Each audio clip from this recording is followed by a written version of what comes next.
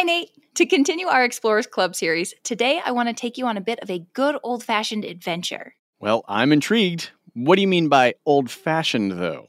Well, we usually talk to people in this series about exploration and discovery, whether that be through space, the poles, mountaineering, etc.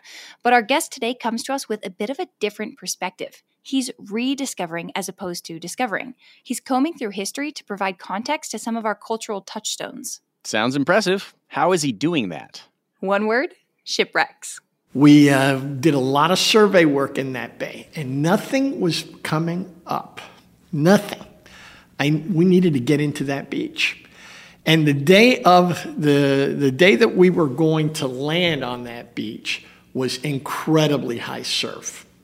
And so we had to hike across the island to get to that bay. Oh my goodness. And that was a 5-mile hike. So our expedition turned from an aquatic to a land expedition that day. We crossed mountains to get to the bay, but I knew as soon as we got there, when I saw the similarity of the sketch done by that survivor and seeing that same angle, I knew that this was the bay. And immediately we started, as the tide started rolling out, we started taking our metal detectors and surveying the area where the low tide was, and things were really popping. And pieces of metal started materializing. And what we could determine, what looked like the ship's paddle wheel axle, started taking form in the surf. And as we were looking in that area, other archaeologists were combing the areas above the high tide mark, and that's where they discovered the human skull. And so when we put all of this together that day, and we radioed over to Roberto Junco, who's the director of INAH. He said to me, "Congratulations, you found the Independence." And I tell you, I did 2 tequila shots that afternoon on the hike back. It was an incredible feeling and an unbelievable discovery. Hi, everyone. You are about to get smarter in just a few minutes with Curiosity Daily from Discovery. Time flies when you're learning super cool stuff. I'm Nate. And I'm Callie. If you're dropping in for the first time, welcome to Curiosity, the show where we aim to blow your mind by helping you to grow your mind. If you're a loyal listener, welcome back. We've been doing a series profiling some incredible adventurers from the Explorers Club who are pioneering research in their respective fields. And it sounds like today is no exception. Callie, mind telling us who this week's trailblazer is? Not at all. Today we are speaking to Peter Tattersfield. As I mentioned, Peter has an awesome story for us today about his work finding the shipwreck of the steamship Independence, which sank off the coast of Baja, Mexico in 1853. And you mentioned there's an important cultural connection to his findings, right? That's correct. But first, let's get into the background of how the SS Independence shipwreck came to be. So I have to take you back to 1853. It's the height of the gold rush era. And steamships were used to transport miners down from New York, down to Nicaragua on the East Coast. Okay. And then there was a land bridge crossing Nicaragua to the west coast of Nicaragua, where another steamship would transport them up the west coast, up to San Francisco.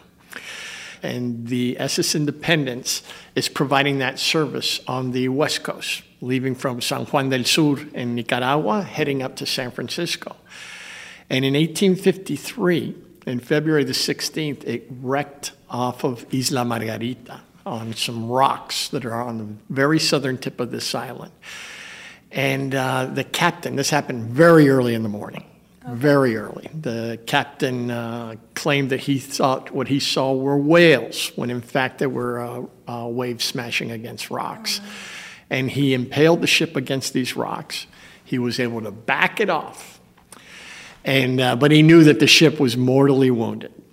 He's a gentleman by the name of Captain Sampson. He didn't know the waters very well. He was carrying over 400 passengers and 60 crew that day. And he tried to make the island, try to get to a beach where he could ditch the ship, save the crew and passengers. And in that process, he found a bay, a cove, about 4 miles from the initial impact. And while he was attempting to beach it, he smashed into some more rocks, and the boilers exploded.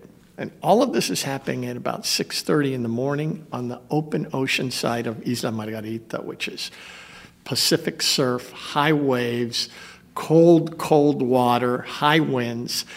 Panic ensued. Yeah. And 400 people had made a choice.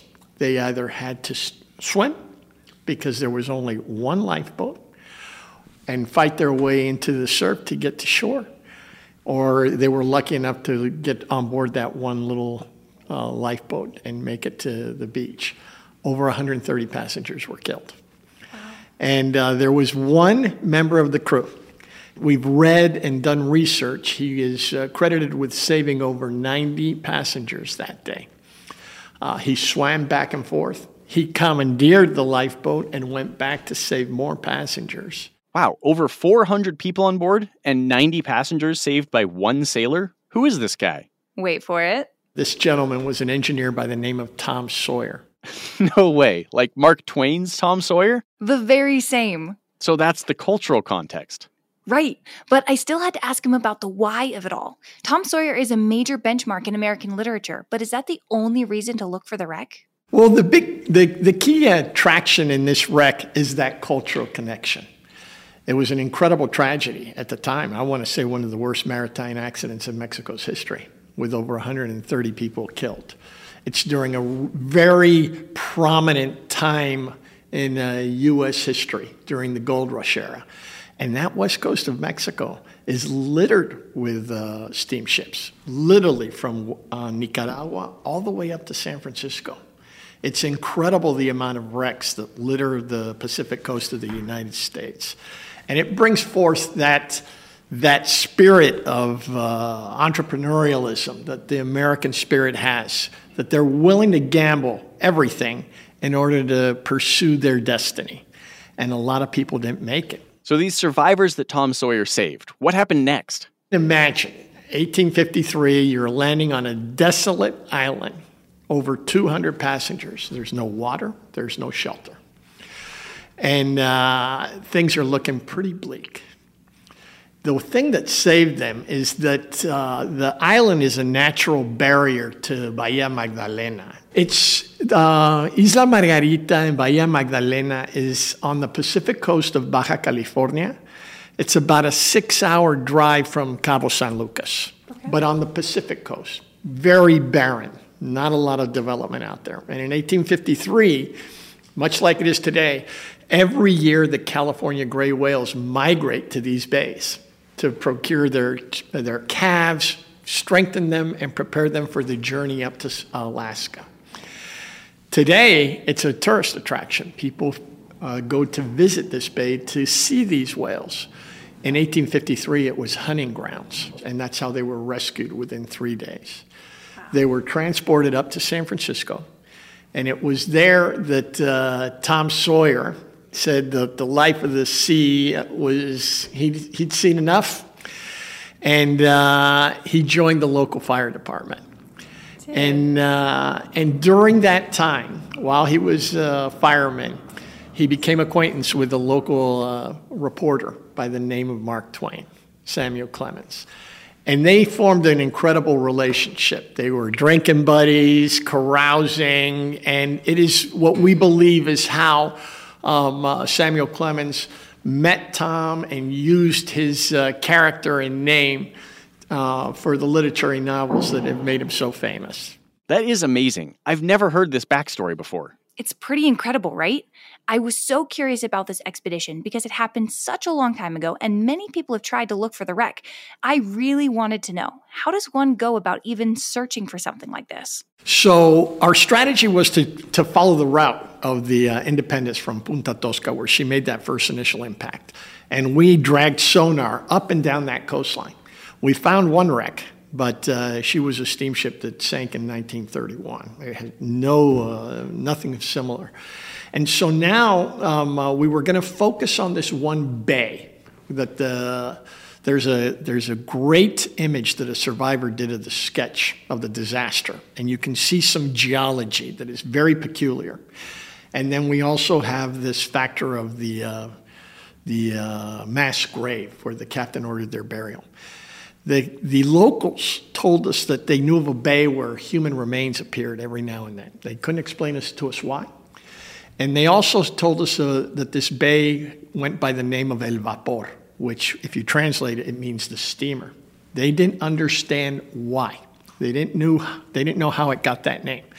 But those were all components. So when I had the testimony of the captain telling us where he ditched the ship, approximately from the point of impact, I've got the sketch that a survivor did, and I've got local accounts of human remains washing up on a beach with the name of El Vapor. So it was through all these first and second-hand accounts that Peter was able to locate the wreck. After so many years, that's pretty insane. The big key element that helped us locate it was we found the testimony of the captain. You can imagine, he arrives in San Francisco, 130 people are killed. He is sued for negligence, all kinds of legal problems with the shipping line. And in his testimony that he gave, he basically says where he impaled against those rocks and what he did to salvage that boat. And Ina, prior to that discovery of that testimony, was looking on the inside of the bay. And so when we found that testimony, we redirected them and had them focus on the outside of the bay, on the open ocean side of the island. And so our search became much narrower, and we were able to locate her. So they find the ship. What do you think they do next? Other than some tequila shots, I'm not really sure. Go treasure hunting? Would they try to bring it out of the water? We've uncovered it. We found it. And we know where she is. Extracting it, excavating it is a multi-million-dollar affair. We're not sure we're going to go down that route. She's in a very desolate location. She's literally resting almost right on the beach itself. When she caught fire, she drifted up, and the winds and waves have taken her to a point where now she is really resting in between the high tide and low tide mark. Over now 170 years, she's been decimated. She's broken up, and she's very much buried in about a meter worth of sand. But some of it becomes exposed during very extreme low tides. We have found, well, let me take you back to the day when the incident took place. 70 bodies washed ashore that day.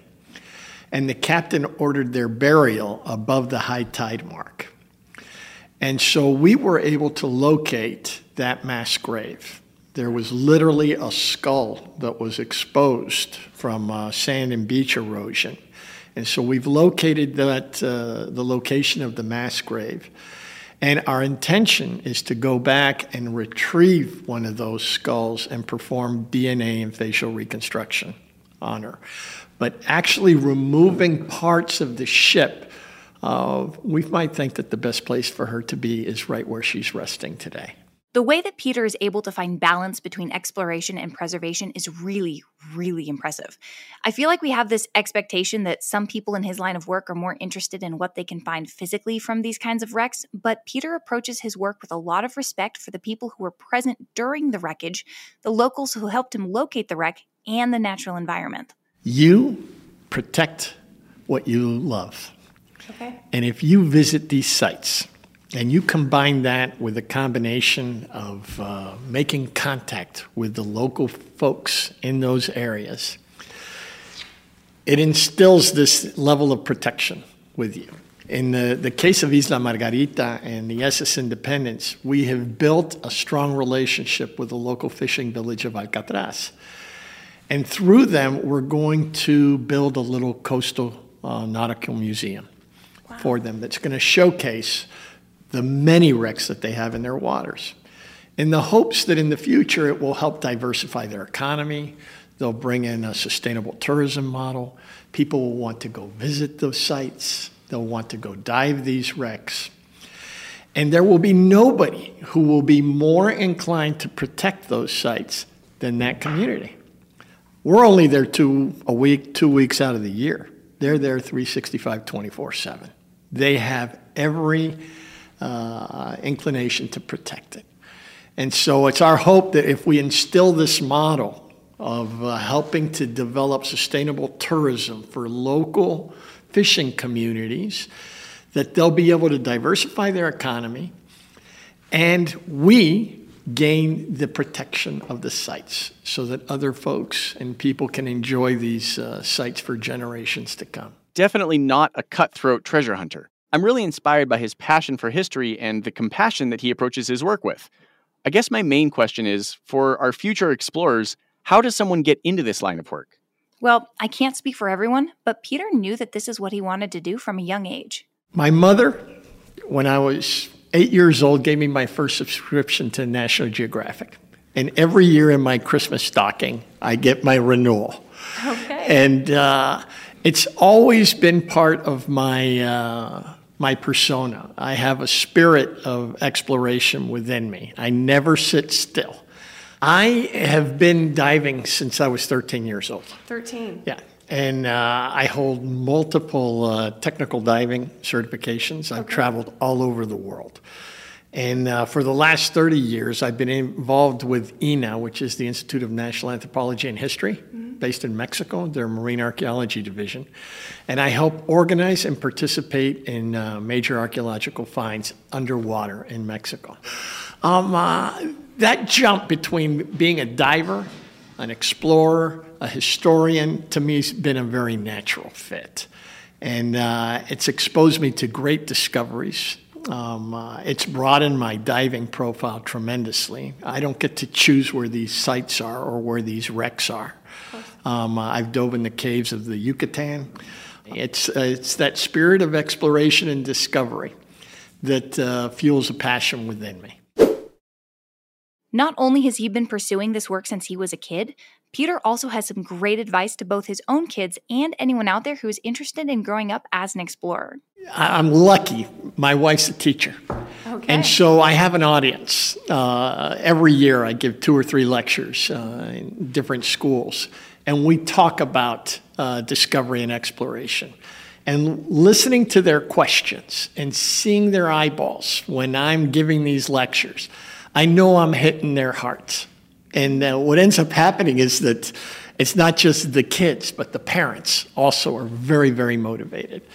I think that history draws a lot of people. And when you add that nautical passion to it, it really inspires these kids for discovery. Hearing what has transpired and how I'm able to touch it and bring it to them is really, really motivating. But I keep telling them from as early on, get outside. You're not going to discover anything sitting in a classroom. You'll learn about it on the internet, but you got to go and get your feet wet. You got to go hike. You got to be outdoors. And you're not going to, unfortunately, and I tell them this, a lot of places where we go, there's no Hyatt. There's no Hilton Hotel. No McDonald's. No one's putting a chocolate on your pillow at night. You might be swinging from a hammock. You'll be communing with a local community. In many cases, these are indigenous communities, local fishing communities that house us and feed us. And we're very grateful for them. They're little fishing communities. They become our guides. They know the waters better than anybody else. And it becomes an incredible interaction.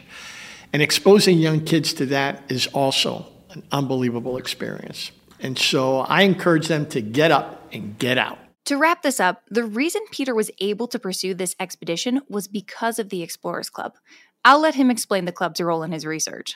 Without it, we wouldn't be sitting here today. That's fair. And they've been instrumental. And they awarded me this tremendous opportunity. And with that, I was able to pull together people knowledgeable in the Gold Rush era steamers, archaeologists with a heavy focus in that era. And we were able to pull a team together and head out to this site in this region for the better part of 2 weeks to search for the SS Independence. Without those funds, I can say that we would have found it, but we would have found her over a period of 2 years. With just hit or miss, instead of 2 weeks of concentrated effort, we were able to locate her very systematically and very quickly. Without that, we certainly would have found her, but it would have taken us many, many trips, many visits out there. Well, Callie, you were right. That was an amazing adventure to hear about. Thank you so much to Peter Tattersfield for speaking with us today. He really made me want to go out into the world to find some sunken ships. And maybe also read The Adventures of Tom Sawyer. Anyway, we'll be back next week with some new episodes of our Explorers Club series where we chat with more incredible adventurers. I'd heard a legend that there was a lost city somewhere in the Mesquite jungle that people have been looking for several hundred years, since the days of the conquistadors. Nobody has found it. So I mounted an expedition in 1994 with some colleagues, and actually with an adventurer who told me the legend. And we went looking. We had a great time, quite an adventure, but we did not find a lost city. However, in that journey, we came upon a large boulder up in the mountains of the rainforest, long several days of paddling canoes and hiking and trudging. And there was this wonderful carving of a man wearing a strange headdress or hat. He had looked like a stick, and it looked like a sack with seeds or something falling out of it. It was quite beautiful. And it's in a part of the jungle that you could only see maybe 20 feet in front of you. And I went, what's this doing there? Until next time, stay curious. Curiosity Daily is produced by Wheelhouse DNA for Discovery. You can follow our show wherever you get your podcasts, and we'd love it if you could take a second to leave us a 5-star review on Apple Podcasts. Our Discovery executive producer is Christina Bavetta. Our Discovery coordinating producer is Krishna San Nicholas. This show is hosted by us, Callie Gade and Nate Bonham. Our showrunner is Matt Mayer. Our writers are James Lynch and Jordan Trout. Our researcher is Thomas Martin Messersmith. Sound design, audio engineering, and editing by Nick Carissimi. I'm Callie Gade. And I'm Nate Bonham. We'll see you next week.